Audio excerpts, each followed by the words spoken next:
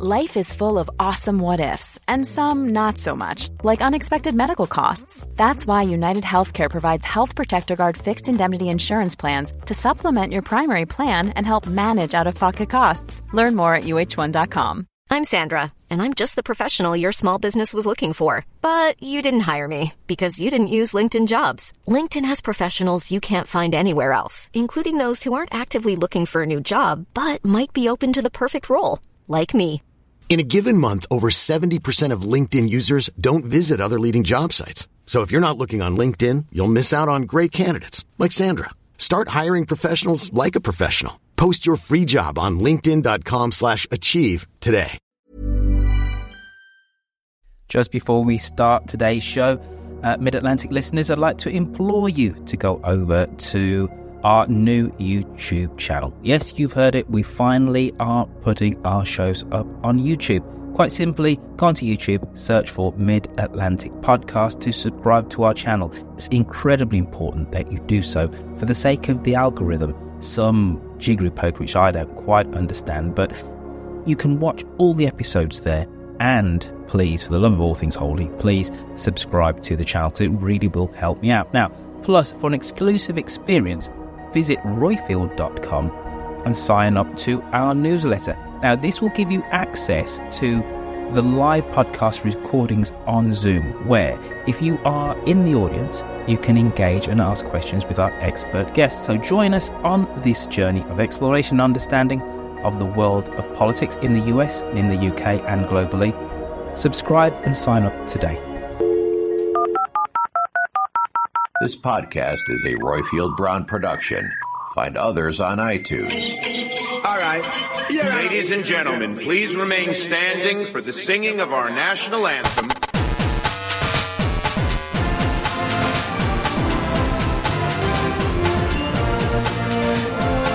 The United Kingdom is a great country. Never been a good bet to bet against America.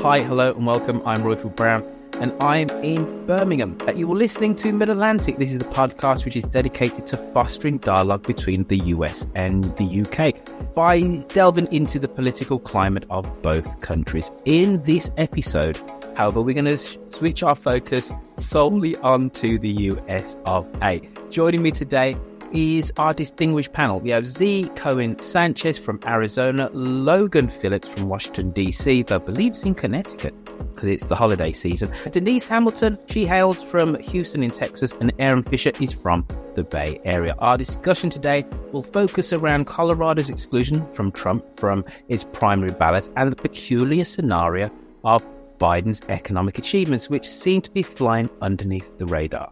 In 2023, the US economy remarkably avoided the predicted recession, demonstrating significant growth and economic progress. This expansion has been fueled by strong consumer spending, supported by a stable job market, increase in wages, and notable progress for women and black workers. These trends highlight the beneficial effects of the Biden-Harris administration's investment in key areas. However, a recent study from a leading Democratic study group indicates that to succeed in the 2024 economic debate, President Joe Biden and the Democrats must fundamentally change their economic communication strategy. Even with these positive economic indicators, a substantial number of voters continue to have no confidence in the Democrats' ability to manage the economy and to tackle inflation issues. There is good news on the economy overall, but public perception isn't as hot as the markets. CBS's Michael George is on Wall Street with more. Michael? Adriana, good evening. There's lots of encouraging signs about this economy. Inflation is slowing and gas prices are the lowest they've been in years. But still, half of Americans say the economy is poor, and there's some important reasons why. For many families, the holidays are the most expensive time of the year, and high prices are squeezing budgets even more. I budgeted knowing that Christmas comes the same time every year and that inflation was still going to be high. But inflation is falling in a big way, down from 9.1% last June to 3.1% this November. Also dropping mortgage rates, unemployment, and gas prices. On average, gas is $3.07 a gallon nationwide. The recession some feared was imminent hasn't happened. The U.S. economy has really defied all expectations. Bankrate.com's chief financial analyst, Greg McBride, explains why not everyone is feeling optimistic. If we have all these indicators that the economy is strong, why might some Americans not be feeling that? People aren't feeling it because prices are a lot higher than they were 2 or 3 years ago. The cost of food, for example, hasn't dropped back to pre-pandemic levels. And this week, the Fed kept interest rates steady but indicated they may make cuts next year, which could give some relief to consumers slammed by the cost of mortgages and credit card debt.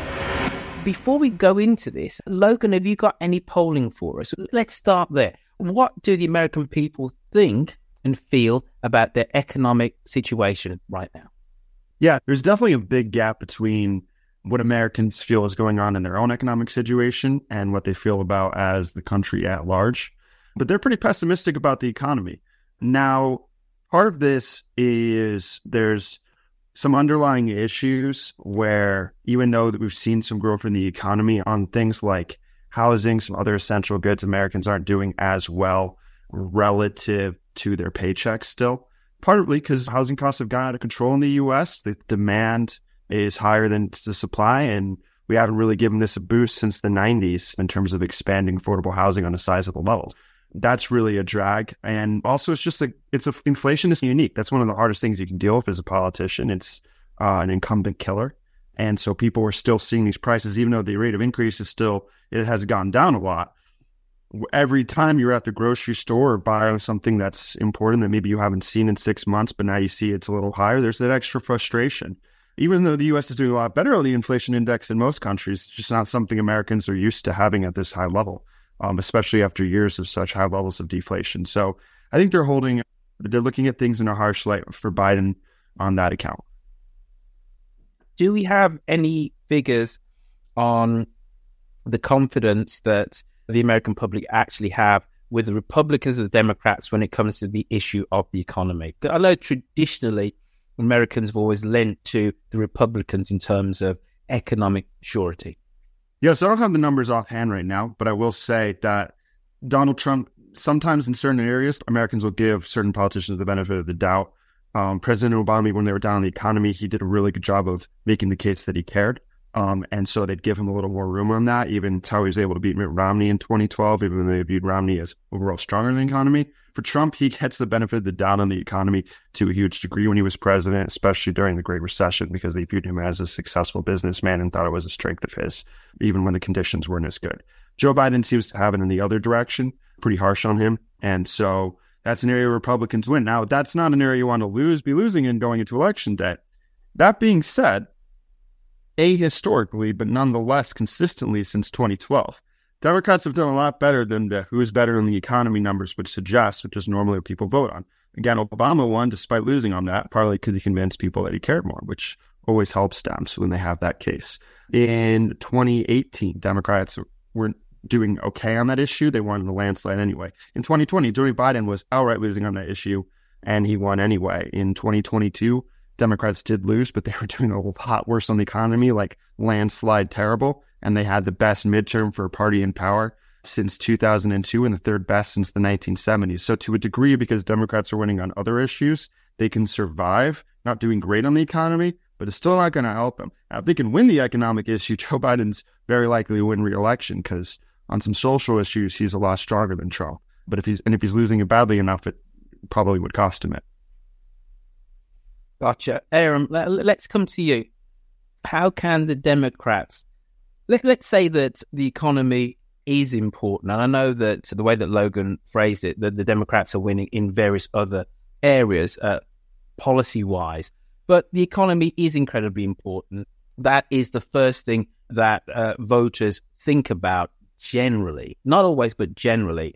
So how can the Democrats reframe the economic debate?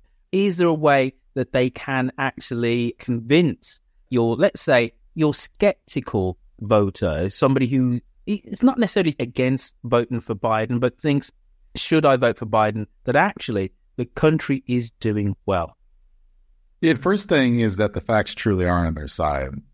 Inflation is dramatically down. It's lower than projections. It's lower than comparable countries around the world. Unemployment has stayed really low. And while everyone was saying that there was going to need to be pain for inflation to come under control, what's actually happened is that pretty much everyone stayed employed. We're essentially at the full employment, and wages have been going up faster than inflation for most of this year. That's particularly true for people who are further down the wage scale. The good news is that the arrows are all pointing in the right direction for the Democrats. As Logan was saying, that doesn't necessarily mean that people feel that, right? You still look at the number, the absolute number of the price of things, and it is higher. And over the course of this kind of pandemic or post-pandemic economy, people are rightfully understanding that their economic situation is somewhat worse than it was before the pandemic, which is to be expected, but it's a little bit like telling people to eat their vegetables. They might do it, but they're not necessarily going to love it. One of the mistakes that I think the Democrats are making in trying to pitch their success is that they're really focused on the abstract numbers that I was just talking about, and not nearly enough on the direct benefits that people could also be looking at. It's a fact that most people have seen their wages go up. They should be talking about that. That's something that's tangible, that's real, that people are absolutely feeling. They should talk about the fact that most people are employed, and a lot of people who are unemployed for the right reasons. They're looking for a better job, and they're optimistic that their job prospects are good. So they need to focus more on the tangible benefits when they're talking about these kitchen table issues, and less about CPI and various other economic metrics that, while they're important, people don't eat dinner with their family and say, wow, I can't believe those GDP numbers. Like, what a great time it is to live in America. So they've just got to get practical. All right, Denise, you're going to tell us exactly how the Democrats are going to get practical. But let's go through some of these metrics. Record manufacturing investment. We have, and as Aram said, not only is it steady jobs growth, but as Aram said, low in unemployment. The monthly job gains averaged 232,000 in 2023. That's significant. And the unemployment rate has stayed under 4% for 22 months, the longest streak in over 50 years. These are really major accomplishments. Is it because America is just so divided politically that the image of this elderly man who bit doddery, stumbles over his words, that is just a much more powerful narrative than the fact that for most people, 2023 economically in America was good? How do you square that? Aram was right. I think that for a long time, these kind of esoteric metrics that we use when we talk about the economy have been very disconnected with the bread and butter kitchen table issues that people tackle. Listen, this is where people live. Healthcare, housing, student loans. People do not feel good about those three categories, right? These are the things that are crushing. Childcare, I would also add, is another one. Those things are going up and they're crushing the middle class. I could say a whole lot of words, but that's really where we are. And I also think we have not done a really good job of structuring the narrative in reality. We just got out of an economy-crushing pandemic, and everybody expects the light switch to just turn back on. We need to, I think, discuss economic growth relative to where we have been, and also compare and contrast, juxtapose it against the world. The fact that we're doing better than a lot of other countries, and that's because of these efforts. I don't know if that story, that narrative is being communicated, but even as you say that, you have to be careful not to say it like, we're winning, we're number one. I think you have to say it like, we squeaked out, we're continuing to work. Like, you need somebody at the helm that is skilled in getting us through a crisis. We don't really talk about it that way. We don't talk about it as survival of a challenge, of overcoming a true difficulty. We talk about it in glossy terms. Look what I did, when people are paying too much for eggs and they're paying more for childcare than they are for their mortgage. We have to make it make sense. The other piece of this that I think we don't talk about enough is the fact that corporate America, businesses are taking advantage of the inflation talk to price gouge. I think that as the pressures go down in the economy in terms of their purchasing power, they're not passing those discounts on to the consumer. They're just using the environment, and I would say the political environment, to keep prices high. I think we should also talk a little bit more about that.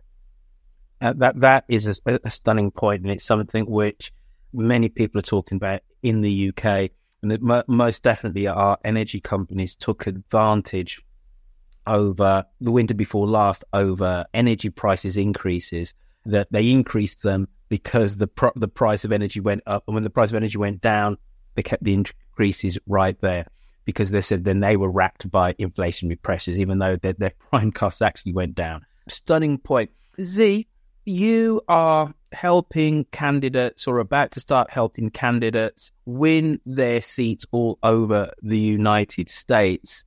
What's your economic messaging for prospective Democratic candidates? Because I'm presuming that when they knocking on those doors and those doors get opened, they're there saying, good news, Biden's done so well. Of course you're going to vote Democrat. In terms of framing that economic message, what do you tell your candidates that they should be saying on the doorstep to Americans who are skeptical about the strength of the American economy? Yeah, no, I wish that was the reaction when we got to the doors, but unfortunately that is not at all the reaction. And so it really depends on where they're at, right? But for the most part, I think it's really important, like what everybody had just mentioned about not using these stats, because clearly the stats are in Biden's favor. There's no and ifs or buts about that, but that doesn't mean that's going to resonate with working class families, because the reality is as well is that we have to think about that. And this is something we actually talk about at higher levels of office when we have federal candidates, is what did Biden inherit, right? Biden inherited 4 years of BS from Trump, right? And the fact that Trump put our country into, what was it? They said it was between 7.4 and 8.2 trillion in debt. And not to mention that he didn't actually accomplish any of the things that he said he was going to accomplish. In fact, the one thing that he did say that he was going to do that would actually help everybody was the infrastructure bill, which he didn't even do. Biden, in fact, passed the infrastructure bill. And as of right now, I believe that his stats are somewhere between, 2.9 and 4.8 trillion, less than half of what Trump spent. And he was able to do that. And so talking about that to working class families, I think is really important, about our crumbling infrastructure. Also about the fact that Biden and the Democrats have been doing everything that they can to make sure that all of the money isn't going to the corporations, because that was what Denise had just mentioned, right? Was that the corporations have been getting a huge, incredible tax, or not paying anything in taxes. So yeah, no, I think what we really need to do is just make sure that when we're talking to working class families, that we're using these statistics, one, making them understand where Biden has actually, what he inherited from Trump, but also looking towards the future of how it's going to help them. Yes, it might not be helpful for you right this second, but we also have to consider, what do we need to do to make progress in this country? And I think we could talk about a whole lot of things. Yeah, to build off of what Z's saying, I think there's a long trend in American history, and this probably goes true outside of America too. Voters are willing to cut politicians and leaders a break as long as they think they care and they're making some progress and they believe they're going to continue to do that work going forward. So I think that's the thing, right? If you look at FDR, for example, America was still in the midst of the Great Depression for a long time while he was president, the only president in American history to be elected to 4 terms, let alone 3. And he was fantastic, probably the best ever, at letting people know with his fireside chats on the radio, like what was he doing to make their lives better and the progress he had. And so that's something Biden has struggled with, right? There are a lot more people, especially younger folks, that know about one pipeline Biden approved in Alaska than know, for example, that Biden passed the biggest climate change bill in American history to lower emissions and empower solar energy across the country. Like, they've had a lot of trouble of getting their achievements out there. And you're not going to win an election by just saying, hey, here are all the things you're doing this late in the game, right? But if you can say, hey, I know these are the concerns. This is the work I've done. Here's what my opponent's going to do that's going to push it in the other direction. And here's what I'm going to be able to do if you give me 4 years. And if you do that effectively enough, not that this is easy, that you can present it in a clear, consistent, and coherent campaign that the American people have an understanding of what 4 more years of a Biden term will do for them and what they might lose from the Democrat perspective if Donald Trump wins and has 4 more years instead. That's how you're going to be able to win. You just have to make it tangible for people. So I don't think people really understand what Biden's done at this point or what he'll be able to do for 4 years. But hey, he has a campaign to fix that now. One size fits all seemed like a good idea for clothes. Nice dress. It's a t-shirt. Until you tried it on. Same goes for your healthcare. That's why United Healthcare offers a variety of flexible, budget-friendly coverage for medical, vision, dental, and more. So whether you're between jobs, coming off a parent's plan, or even missed open enrollment, you can find the plan that fits you best. Find out more about United Healthcare coverage at UH1.com. That's UH1.com. Ryan Reynolds here from Mint Mobile. With the price of just about everything going up during inflation, we thought we'd bring our prices down. So to help us, we brought in a reverse auctioneer, which is apparently a thing. Mint Mobile Unlimited Premium Wireless. How to get 30, 30, how to get 30, how to get 20, 20, 20, how to get 20, 20, how to get 15, 15, 15, 15, just $15 a month? Sold! Give it a try at mintmobile.com/switch. $45 up front for 3 months plus taxes and fees. Promo rate for new customers for limited time. Unlimited more than 40 gigabytes per month. Slows full terms at mintmobile.com. Hey, it's Ryan Reynolds, and I'm here with Keith, co-star of my upcoming film, If, only in theaters May 17th. Do you want to tell people the big news? All right, I'll do it. Sign up now and you'll get unlimited for $15 a month and 6 months of Paramount Plus Essential Plan on us. MintMobile.com/switch. Upfront payment of $45 equivalent to $15 per month. Unlimited over 40 gigabytes per month. Face lower speeds. Videos at 480p. Active Mint customers by 531.24 get 6 months of Paramount Plus Essential Plan. Auto renews after 6 months. Offer ends May 31st, 2024. Separate Paramount Plus registration required. Terms and conditions apply if rated PG.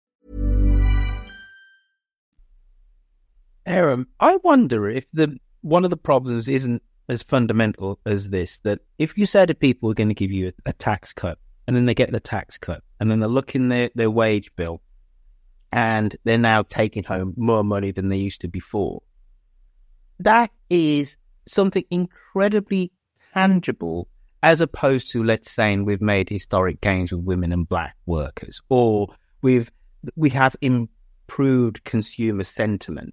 If I've been taking home $3,500 a month, and then all of a sudden I'm taking home $3,750, I understand that.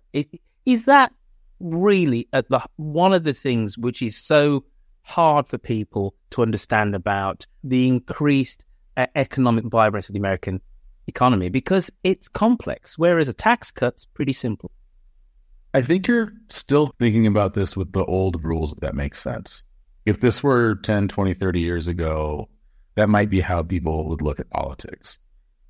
But I don't think that the general malaise that's defined American politics in recent times went away. If anything, it deepened during the pandemic. The division deepened, the kind of macro issues that people are really paying attention to when it comes to politics haven't fundamentally changed. And a handful of percentage points here or there isn't going to undermine the fundamental unfairness of the economy, for example, right? It's still a fact that 3 in 5 Americans are a single $1,000 emergency away from being insolvent. So even if the sort of economic performance has been impressive, if you're still living on the edge, you're still living on the edge. And you're not going to feel good about the economy in any way, shape, or form, because you're worried that your kid might fall and break their arm, and you're going to have to pay the deductible to get them their bones set, and where you're going to have someone else hit your car and your car is not going to work, and you're going to have to figure out how to get to work, or childcare, and all the things that Denise said those are key issues. And until that part of American society and life is addressed, I don't think that these sort of old school positive indicators of economic performance are really going to land with people. I think that they're going to continue to feel like the system overall isn't really in their favor. And I think that this is a hangover of American neoliberal policy where you give the poor just enough to make it, and it's not working. And if you see some of the same sort of political movements in Europe where you have a much higher floor, there's a much stronger social safety net, then you put yourself in the shoes of an American where there's much less of a social safety net. And you know that you're living on the edge, and people in your life who go over that edge. And maybe you also have to help take care of them. I have that in my life. I'm lucky enough to not be one of those 3 and 5. But let me tell you, I got plenty of the 3 and 5 in my life, and there's people I've kept off the street in the last month. And as long as that's the reality that we're all living through, if you're not speaking to that deeper challenge of how our society is structured, I don't know how far it's going to get you. And for all his failings, that is one thing that Trump has done a hell of a lot better than Democrats, is he's at least pointed at the pain, even if he doesn't have a single solution or any interest in solving the problem. In politics, feeling people's pain can get you a long way. And I think Democrats would be wise to recognize that. Amen. Yeah, that's such a fantastic point. And this is the place where Biden's age shows up.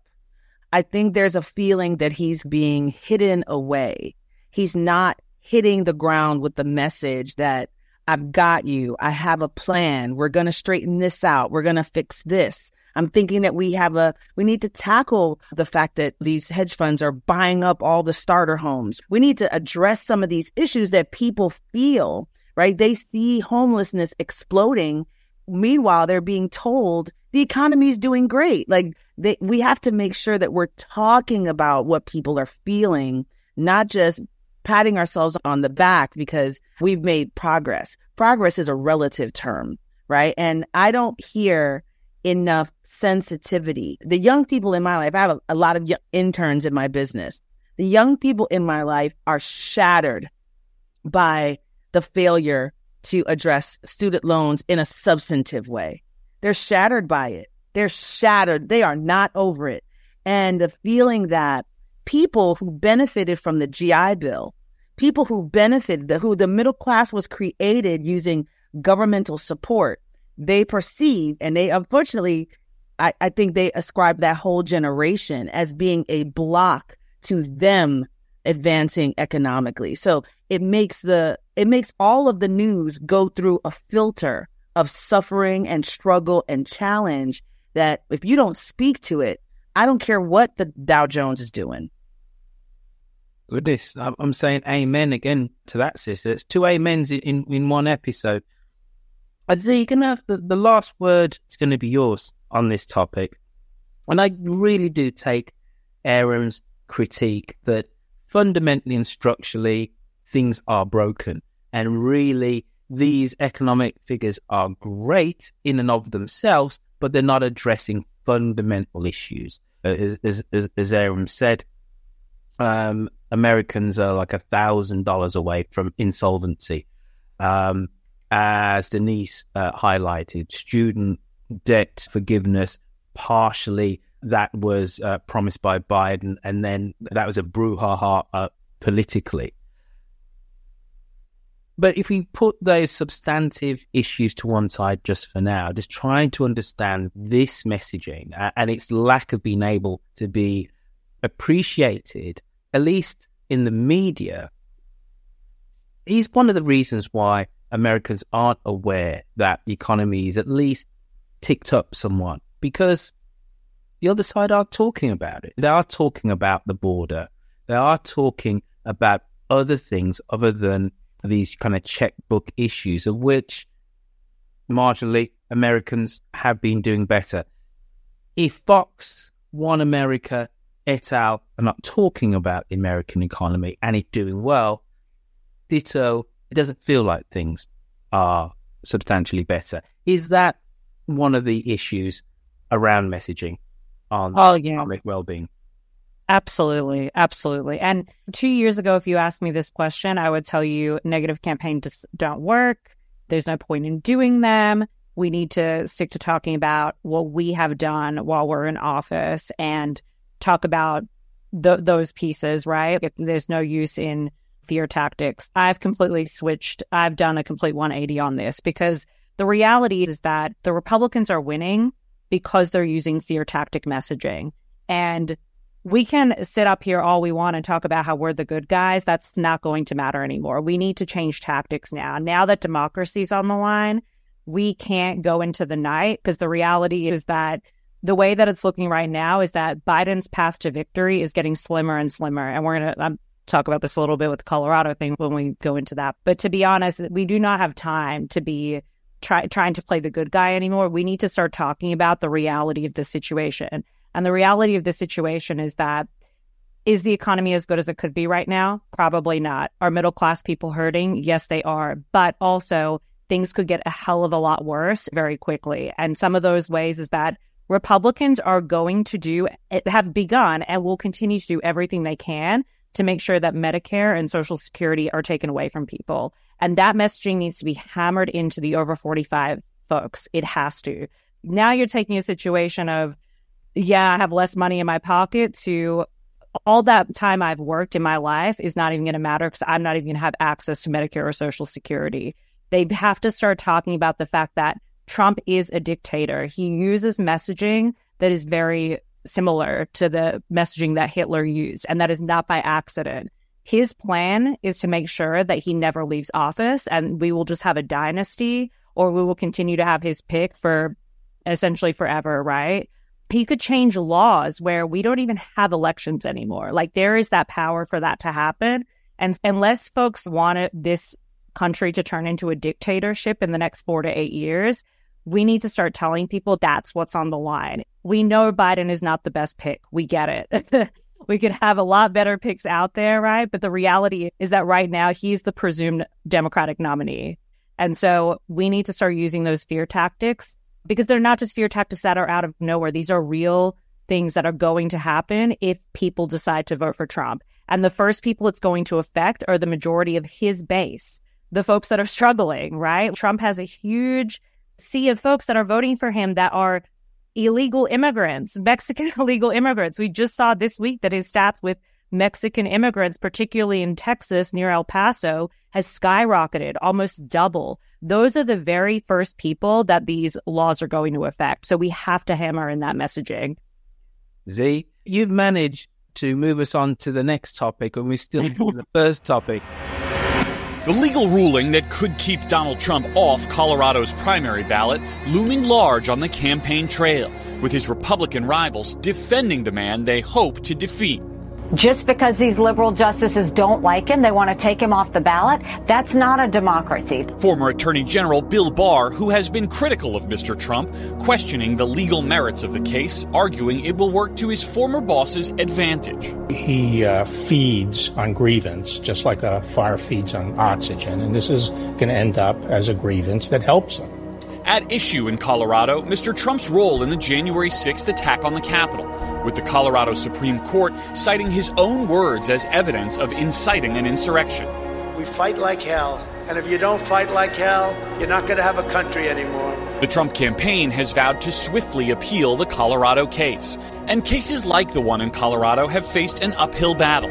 Litigation and appeals are pending in more than a dozen states, with lower courts already rejecting some of those cases. And efforts to ban Trump from the ballot have not succeeded in the past. Mr. Trump also faces more than 90 charges in 4 separate criminal cases, including in Washington, where the special counsel has asked the Supreme Court to weigh in on the issue of whether the former president has immunity for his efforts to challenge the 2020 election results.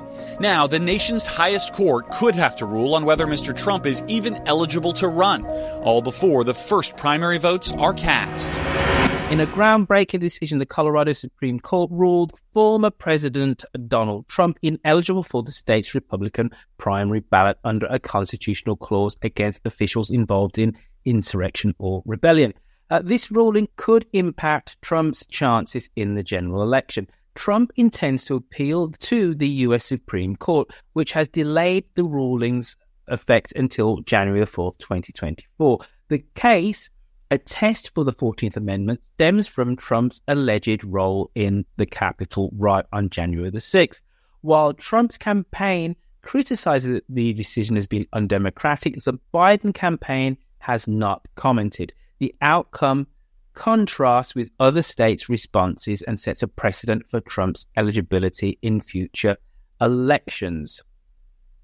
Z, I think it's somewhat marked that Biden and leading Democrats aren't exactly jumping up and down and saying this is great, considering what you just said about the fact that Trump could well be the harbinger for the end of American democracy. So while the liberal watchdog group in Colorado has a case to celebrate, why do you think the response is muted from many Democratic politicians? I think that they realize that this is actually not great, because the reality of the situation is that there's only about 10, maybe arguably 12 states that actually matter moving forward. We know most of them. We could rattle them off, but all the swing states, essentially, right? Or the purple states, one would say. And what this is doing, Colorado is voting for Biden anyway, right? So this is not really, all this has done is honestly given Trump an early Christmas gift, because anytime anything happens to Trump like this, what happens? His ratings skyrocket up, right? Gets arrested, skyrocket up. Why? Because there's that narrative around, I'm Trump being the underdog. I think Aram had mentioned that, and how he speaks to the working class struggle, even though it's completely fake, right? And that we know that it's completely fake. But the reality is that this is only helping to prove their case that, because Trump's an outsider, this is happening. Because he's an underdog, this is happening. And so all it's going to do, honestly, is help him. And I think that the Democratic politicians, at least, and the operatives understand that. And so I think that moving forward, sure, it might, quote unquote, set a precedent. Who knows what could happen in other states? But to be honest, if it's not one of those 10 to 12 states, I think it's only going to help Trump. I want to come to you, Logan. What polling do we have around Republicans saying that if Trump is convicted of one of these many kind of trials and whatever that he's going through, that they would actively vote against him? And then with your best pollster hat on, because Z talked about this, and this is the reason why so many Democrats are worried about this. This is invariably going to give him a little bit of a boost in the polls, isn't it? He's somebody who thrives on grievance. Everybody's always out to get him, and this is proof positive. I would say that it will help him in the GOP primary to a degree in theory, although I think he's already there. He's already got that type of support. It's possible. There's a lot of other points I agree with you on, but on this one, we heard that a lot in 2022 every time Donald Trump had something else, some other legal issue, like when they went in Mar-a-Lago to search for documents, when he was indicted, etc. I've never seen him get a polling boost in the general election in the immediate aftermath, so I'm skeptical that this is going to give him a big boost. I think a lot of people see that Donald Trump did try to overturn the election. If you don't think that, you're probably voting for him anyway. And whenever they agree or disagree with the judges, I think there's going to be real disagreement on that, if people have an opinion about it at all. But as much as Donald Trump may not want Americans to be able to understand this, most Americans do understand that Joe Biden is not one of the justices in Colorado making that decision. And yeah, he'll have some of his base supporters be really angry and seeing a connection, but I don't think the average voter is persuadable is going to be thinking along those lines. Now, to get to your other question, what happens if he's convicted? We only have a handful of polls nationally, but it does make a difference when you ask people under that consideration. Trump is now taking the lead, so Democrats should be nervous in taking this election seriously and getting involved early if they view it as existential stakes. Donald Trump is up by 1.4% in the head-to-head polling, a little better than it was a week or two ago. But if he is convicted, voters then say that they would prefer Biden by 4.4%. So we're talking about a 6% net shift towards Joe Biden. And when you look at it on a state level, in the Electoral College, Donald Trump is now leading 301 electoral votes to 235 if we look at state polling averages. Some of these are very narrow, but still a lead for him nonetheless. If he's convicted, then Biden has a lead 258 to 125.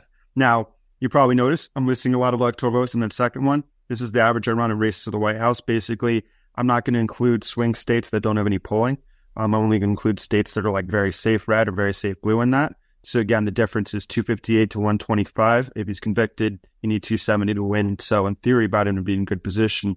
A lot of that's being carried by one pollster, New York Times, who showed a much bigger difference than other people did, losing Nevada easily in their poll regularly, winning Nevada about 15 points if Trump's convicted, right? So their read is that it makes a massive difference. So some pollsters are showing it makes like a 4 or 5% swing. New York Times showed it made like a 20% swing. We'll see what it actually is once we get a little more pollsters to weigh in on this. You get a little bit more screwy numbers of something like this because pollsters are asking the question differently. Some are saying, how would you change your vote if Trump goes to jail? Some of them are saying if Trump's convicted, and they might mention different cases specifically. So framing makes a huge difference in this. Aaron, I'm going to come to you before I go to Denise. This is unprecedented, isn't it? This political judicial crossover. And it's going to present somewhat of a novel problem for America, that you have this political figure and then you have the overlap of the Supreme Court. This feels odd, doesn't it? It does feel odd. I think it's a little bit like if you had a heavyweight championship bout and on the way into the ring, the referee decided that the shorts that one of the boxers was wearing weren't up to regulation. Wait a minute, is this the fight? No, it's not the fight. Does this really matter? Probably not. Because what inevitably is going to happen is that the Supreme Court, which has had no hesitation to be political, certainly since it went to a 6-3 majority for the conservatives, there's no way that this is going to be upheld. There's a whole bunch of legal maneuvers that they have to essentially eliminate any problems that this presents for them, right? They're not even likely to rule on whether or not he engaged in an insurrection. They're probably going to just find some way to ensure that he stays on the ballot and that no other states can take him off. I think that's how most people feel. Like, this isn't really going to matter. And I think that's true. I feel that way. In fact, I think pretty much everything that we're talking about right now isn't going to matter. And I say that because things that happen in December, the year before an election, almost never matter. It's very rare for any of them to make any difference whatsoever. And let's keep in mind, this president is about to go to trial, criminal trial, in multiple places. We know for a fact that a ton of witnesses and co-conspirators have pled guilty and have had enough on the man that they've been given very minor sentences. That's all going to matter far more than this, right? There's going to be debates. There's going to be policy discussions. There's going to be either economic improvement or degradation. Lots of other things are going to happen. And so this kind of feels like a really interesting historical footnote. And while it's meaningful that a court has ruled that he engaged in insurrection and did so under an amendment to the Constitution that was written to punish the Confederate traitors in the Civil War, I don't think it's going to carry a lot of weight. And I think particularly that's the case because it sounds like we're going to know the answer about what SCOTUS is going to do, the Supreme Court is going to do by January 4th. And if that's indeed the case, this is going to be the most buried big story of all time because it happened right before Christmas and it's going to be over by the time people go back to school and work in the new year. Today's last word for you on this.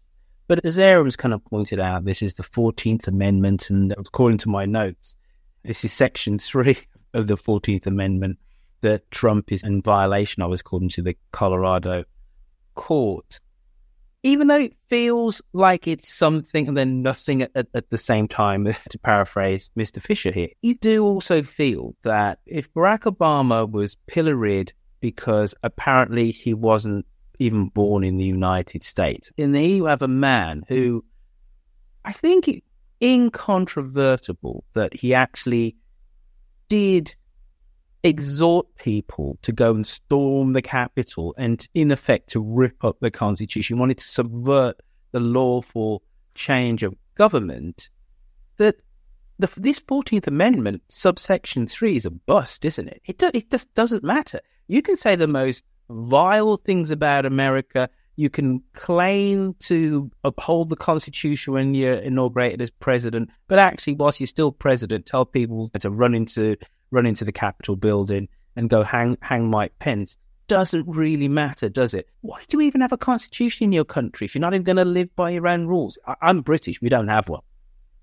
Yeah, I'm going to tell you, this whole thing makes me really sad. And I know when you're a pundit, you're not supposed to be sad about things. You're supposed to be angry, fired up. But no, this actually makes me sad because we all watched it. We watched it on television. We watched it happening live. And literally, we do not have the capacity to hold him accountable. That's really where we are. So many people at the time said, don't prosecute him. Don't indict him for this. The country can't, just let the country heal. Let us move past it. And the window that we should have held him accountable, we didn't. So this feels too little too late. It feels small and partisan instead of principled. And the bottom line is, I can't even believe I'm getting ready to say this, but I think that I'm starting to come to the realization that Trump is not the problem. I ask myself the question, is Trump an aberration or is he an avatar?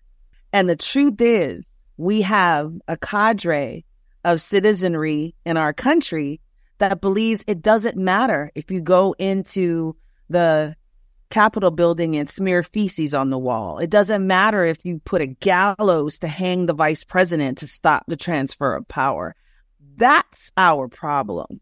And we really don't have a remedy for it. And I fear that Joe Biden is not up to addressing that problem, which to me is the real issue that we have. Do we care about our democratic institutions? What do we want them to look like? Who do we want our leaders to be? And what kind of characteristics do we want them to have? I think that we literally have jumped the shark. And so you're right. The question is a good question. What's the point of having the Constitution if we're not going to abide by it? I've heard people say things that are so funny to me. This is an archaic amendment that we don't have to pay attention to. Second Amendment people who think they should have an Uzi, a cannon, and a blowtorch are now explaining to me that an insurrection code in the Constitution is irrelevant. I just feel like the world is upside down, and it's because we didn't have moral clarity right after it happened. I keep thinking of comments made by Republican McCarthy and Mitch McConnell. But that's what the moment it happened, they were all the right things, didn't they? All the right things, and we did not hold them to it. We should have addressed it at the time, and we just didn't. We didn't have the courage because we wanted peace over justice. And whenever you make that choice of choosing peace over justice, it never really seems to work out. So now, we've churned and clunked along, and we've come to this solution that to me would have been a viable solution if we did it a couple years ago. It feels right now heavy-handed, and it feels partisan, and it feels small, right? It feels like you can't win on your ideas, so you're pencil whipping him. I don't want him to be pencil whipped. I want us to win on the ideas. And so the whole thing makes me sad. Yeah, 2022 was really the time to make this case because there were a lot of people running who were out January 6th. That's when you test it and you build a legal foundation. Doing it in 2024 with the first person being the president in a precedent-obsessed Supreme Court. That's just how the court operates. You had to have someone else in the last 100 years.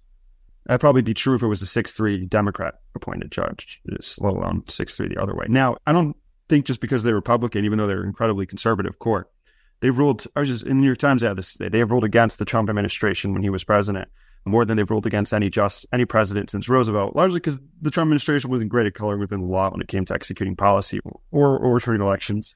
But I don't think it's necessarily a shoo-in for these other cases that they're always going to back him because some of these might get escalated to the highest level. I think there's also a little bit of, we've been through so many seasons of this show We watched him in the Golden Escalator, and then we were shocked at the end of season 3 when he won the presidency. And we've come all this way, and we can't end like this. This can't possibly be the ending to this show. It's got to be bigger than that. The guy's either has to get hauled off to prison for any one or multiple of the 91 crimes he's been indicted for and is currently awaiting trial on, right? That's one way this could end. 2, he could lose for a second time and be one of the only presidential nominees ever to lose twice. And 3, he could win. That's the only 3 ways that this story, I feel like it can end. Because there's a reckoning that has to happen, right? There's an internal conflict within the U.S. that can only be resolved in one of those 3 ways. And to simply take him off the ballot, I think would actually take this whole story and MAGA movement into a direction that's actually more unthinkable than any of those 3. I think that it would undermine democracy more than almost any other single thing that could happen, because you'd be taking the decision out of the hands of the voters. And even as someone who thinks that he is guilty of insurrection, is guilty of at least most of the 91 crimes that he's charged with, I don't want to see it go down this way. I don't want to see him removed from the ballot. I want to see him lose in court. I want to see him lose in politics. I don't want to see him lose on a technicality, right? This is the big battle. You can't just disqualify him. It's just, yeah, it's too anticlimactic. Yeah, he's an idea at this point. He's not a man. And you can't just pull him out of play. The idea is still there. The idea still stands. And that's the problem. And we're not speaking to that. We're not telling people a story that they are excited to choose. We're just, like I said, pencil whipping. And I don't think that's sustainable. We talk a lot about the country being divided and people being at odds. What's our effort to reconcile that? What are we doing to address that? I don't know that we're doing that work, right? This feels like politicking. And in a stage of our country where there's so much uncertainty, when we talked about the economy earlier, we talked about how people feel unsafe and unstable. We didn't even talk about AI and how people feel like everything is hanging by a string and they feel their power and their confidence slipping away in their trust of government. Like, we have to win on ideas. We have to put forth something better, a better alternative, not just ugly meeting ugly. I just don't think that's how this is going to work.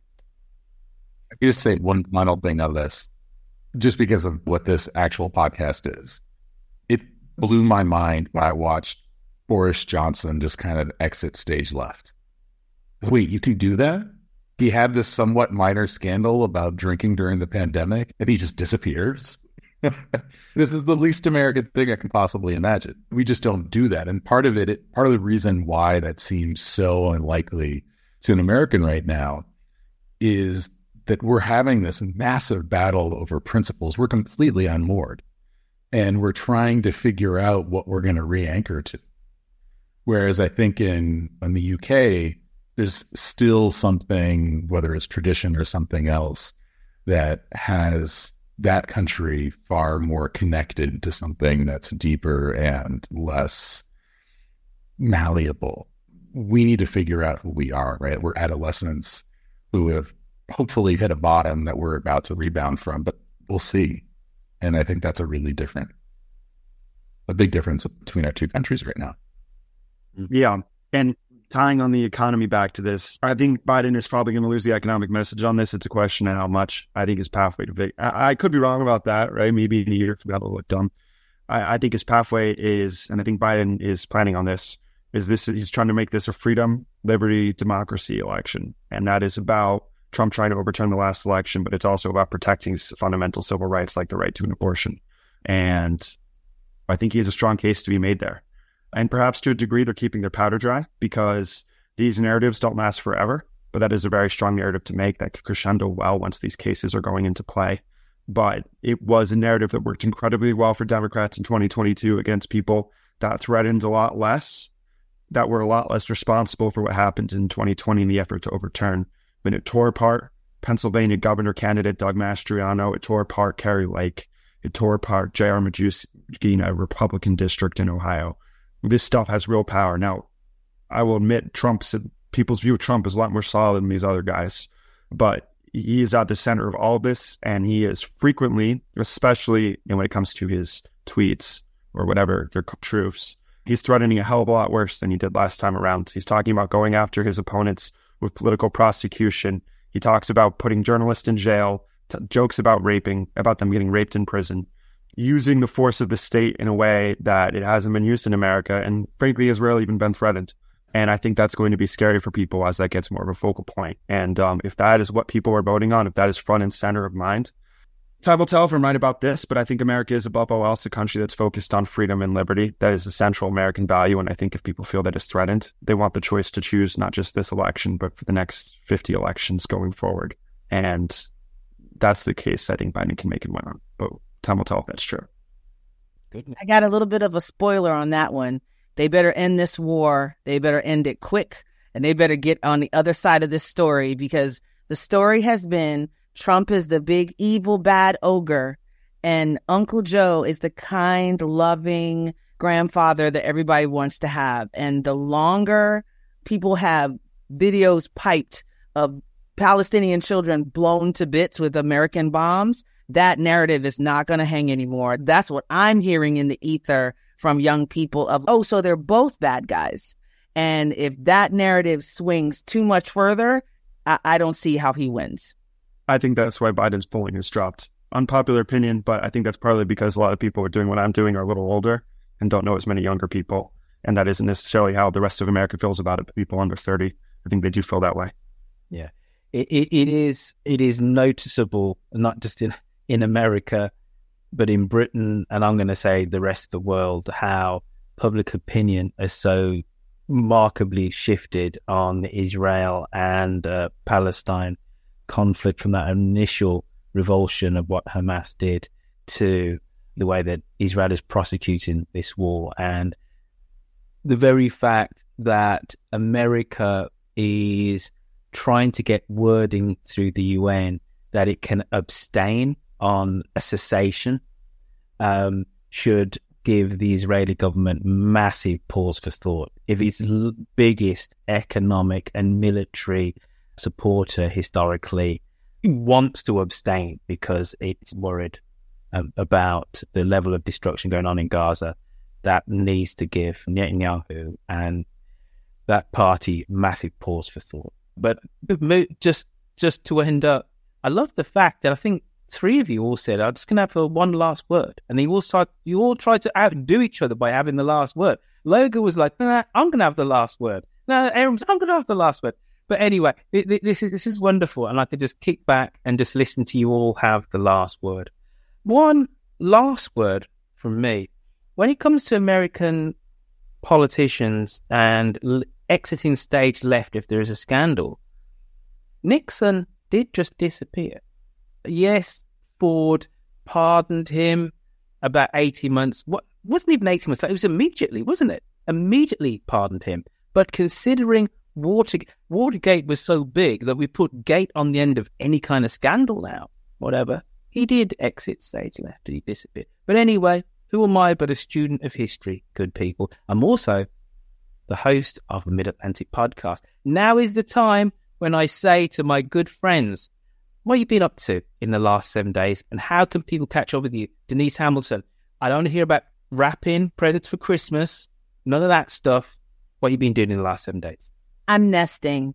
I'm resting. I'm collecting myself. My book hits the streets February 6th, 2024. And I'll be on tour.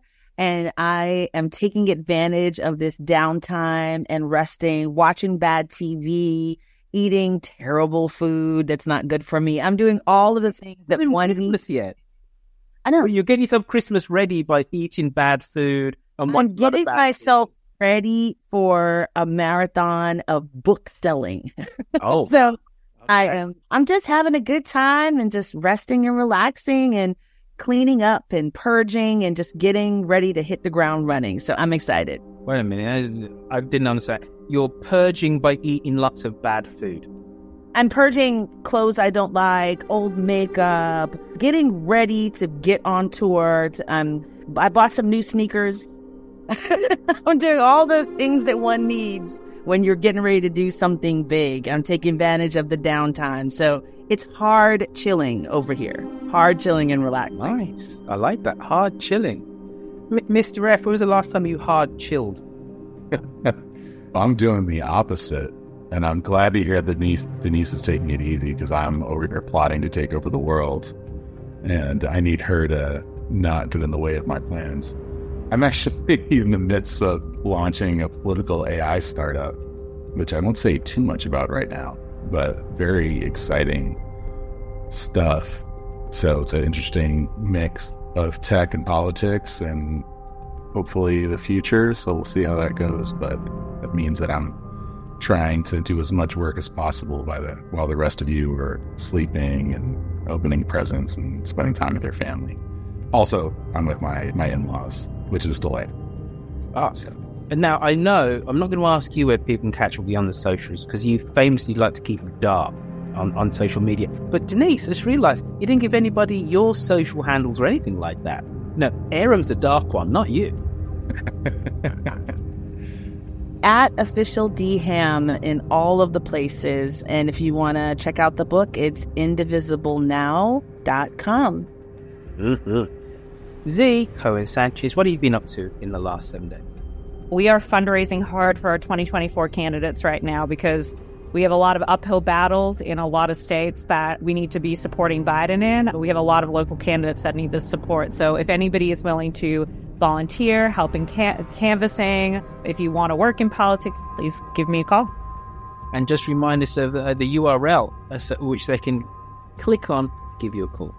Yes, please. Go to Soul Strategies. That's SOLE, like the sole of your shoe.com. You can find us on all social media platforms, and please message us if you want to get involved, because there's more than enough, plenty of work to do for the upcoming season. Now, Mr. Phillips, I know you're up with your folks right now. You're going to have this massive festive holiday. You're going to eat lots of turkey and do whatever you people do up in Connecticut. All right, apart from all of that, right, that's the next 7 days. What have you been doing in the preceding 7 days? I'll tell you what I'm doing in the next hour is I am going to indivisible.org, was it? And pre-ordering Denise Hamilton's book. Indivisiblenow.com. Indivisiblenow.com. Okay. So I'm doing that first. But what I've been doing the last 7 days is two things. First, building the presidential forecast and going a lot to trying to find some really hard to find data from the 1950s and 60s, because I backtest my stuff like crazy to make it accurate as possible. So hopefully they'll be out in January. And then something you've already done is, if you have been following, and I know you have, especially if you're American, the drama of the George Santos saga, and you're curious about what comes next, I now launched a forecast for George Santos's district on Race to WH, which is where I run. And Democrats need 5 seats to pick up the House. This could be one of the 5 right here before they even get to the election. That will be, I believe, in early February. And they got a good shot at that. I think they're favored. They got a congressman who beat Santos badly a few years ago. Long Island appears to have lurked a little to the right, so we'll see what happens there. Nice. You know what, Logan? I know that I owe you a telephone call or two, right? The fact that you're even on this podcast, that you're a big heart, because I didn't make our meeting. Friend, please forgive me.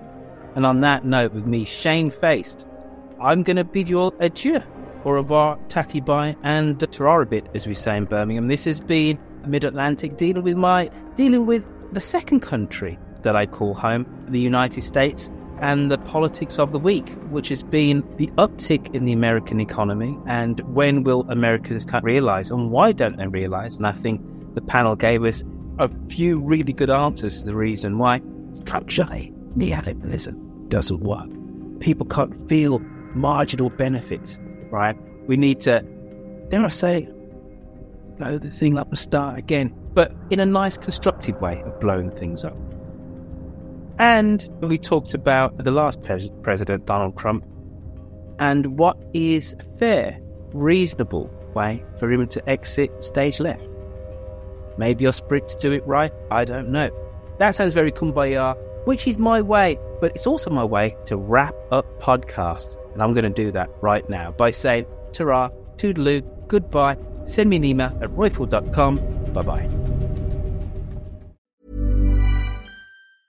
Even when we're on a budget, we still deserve nice things.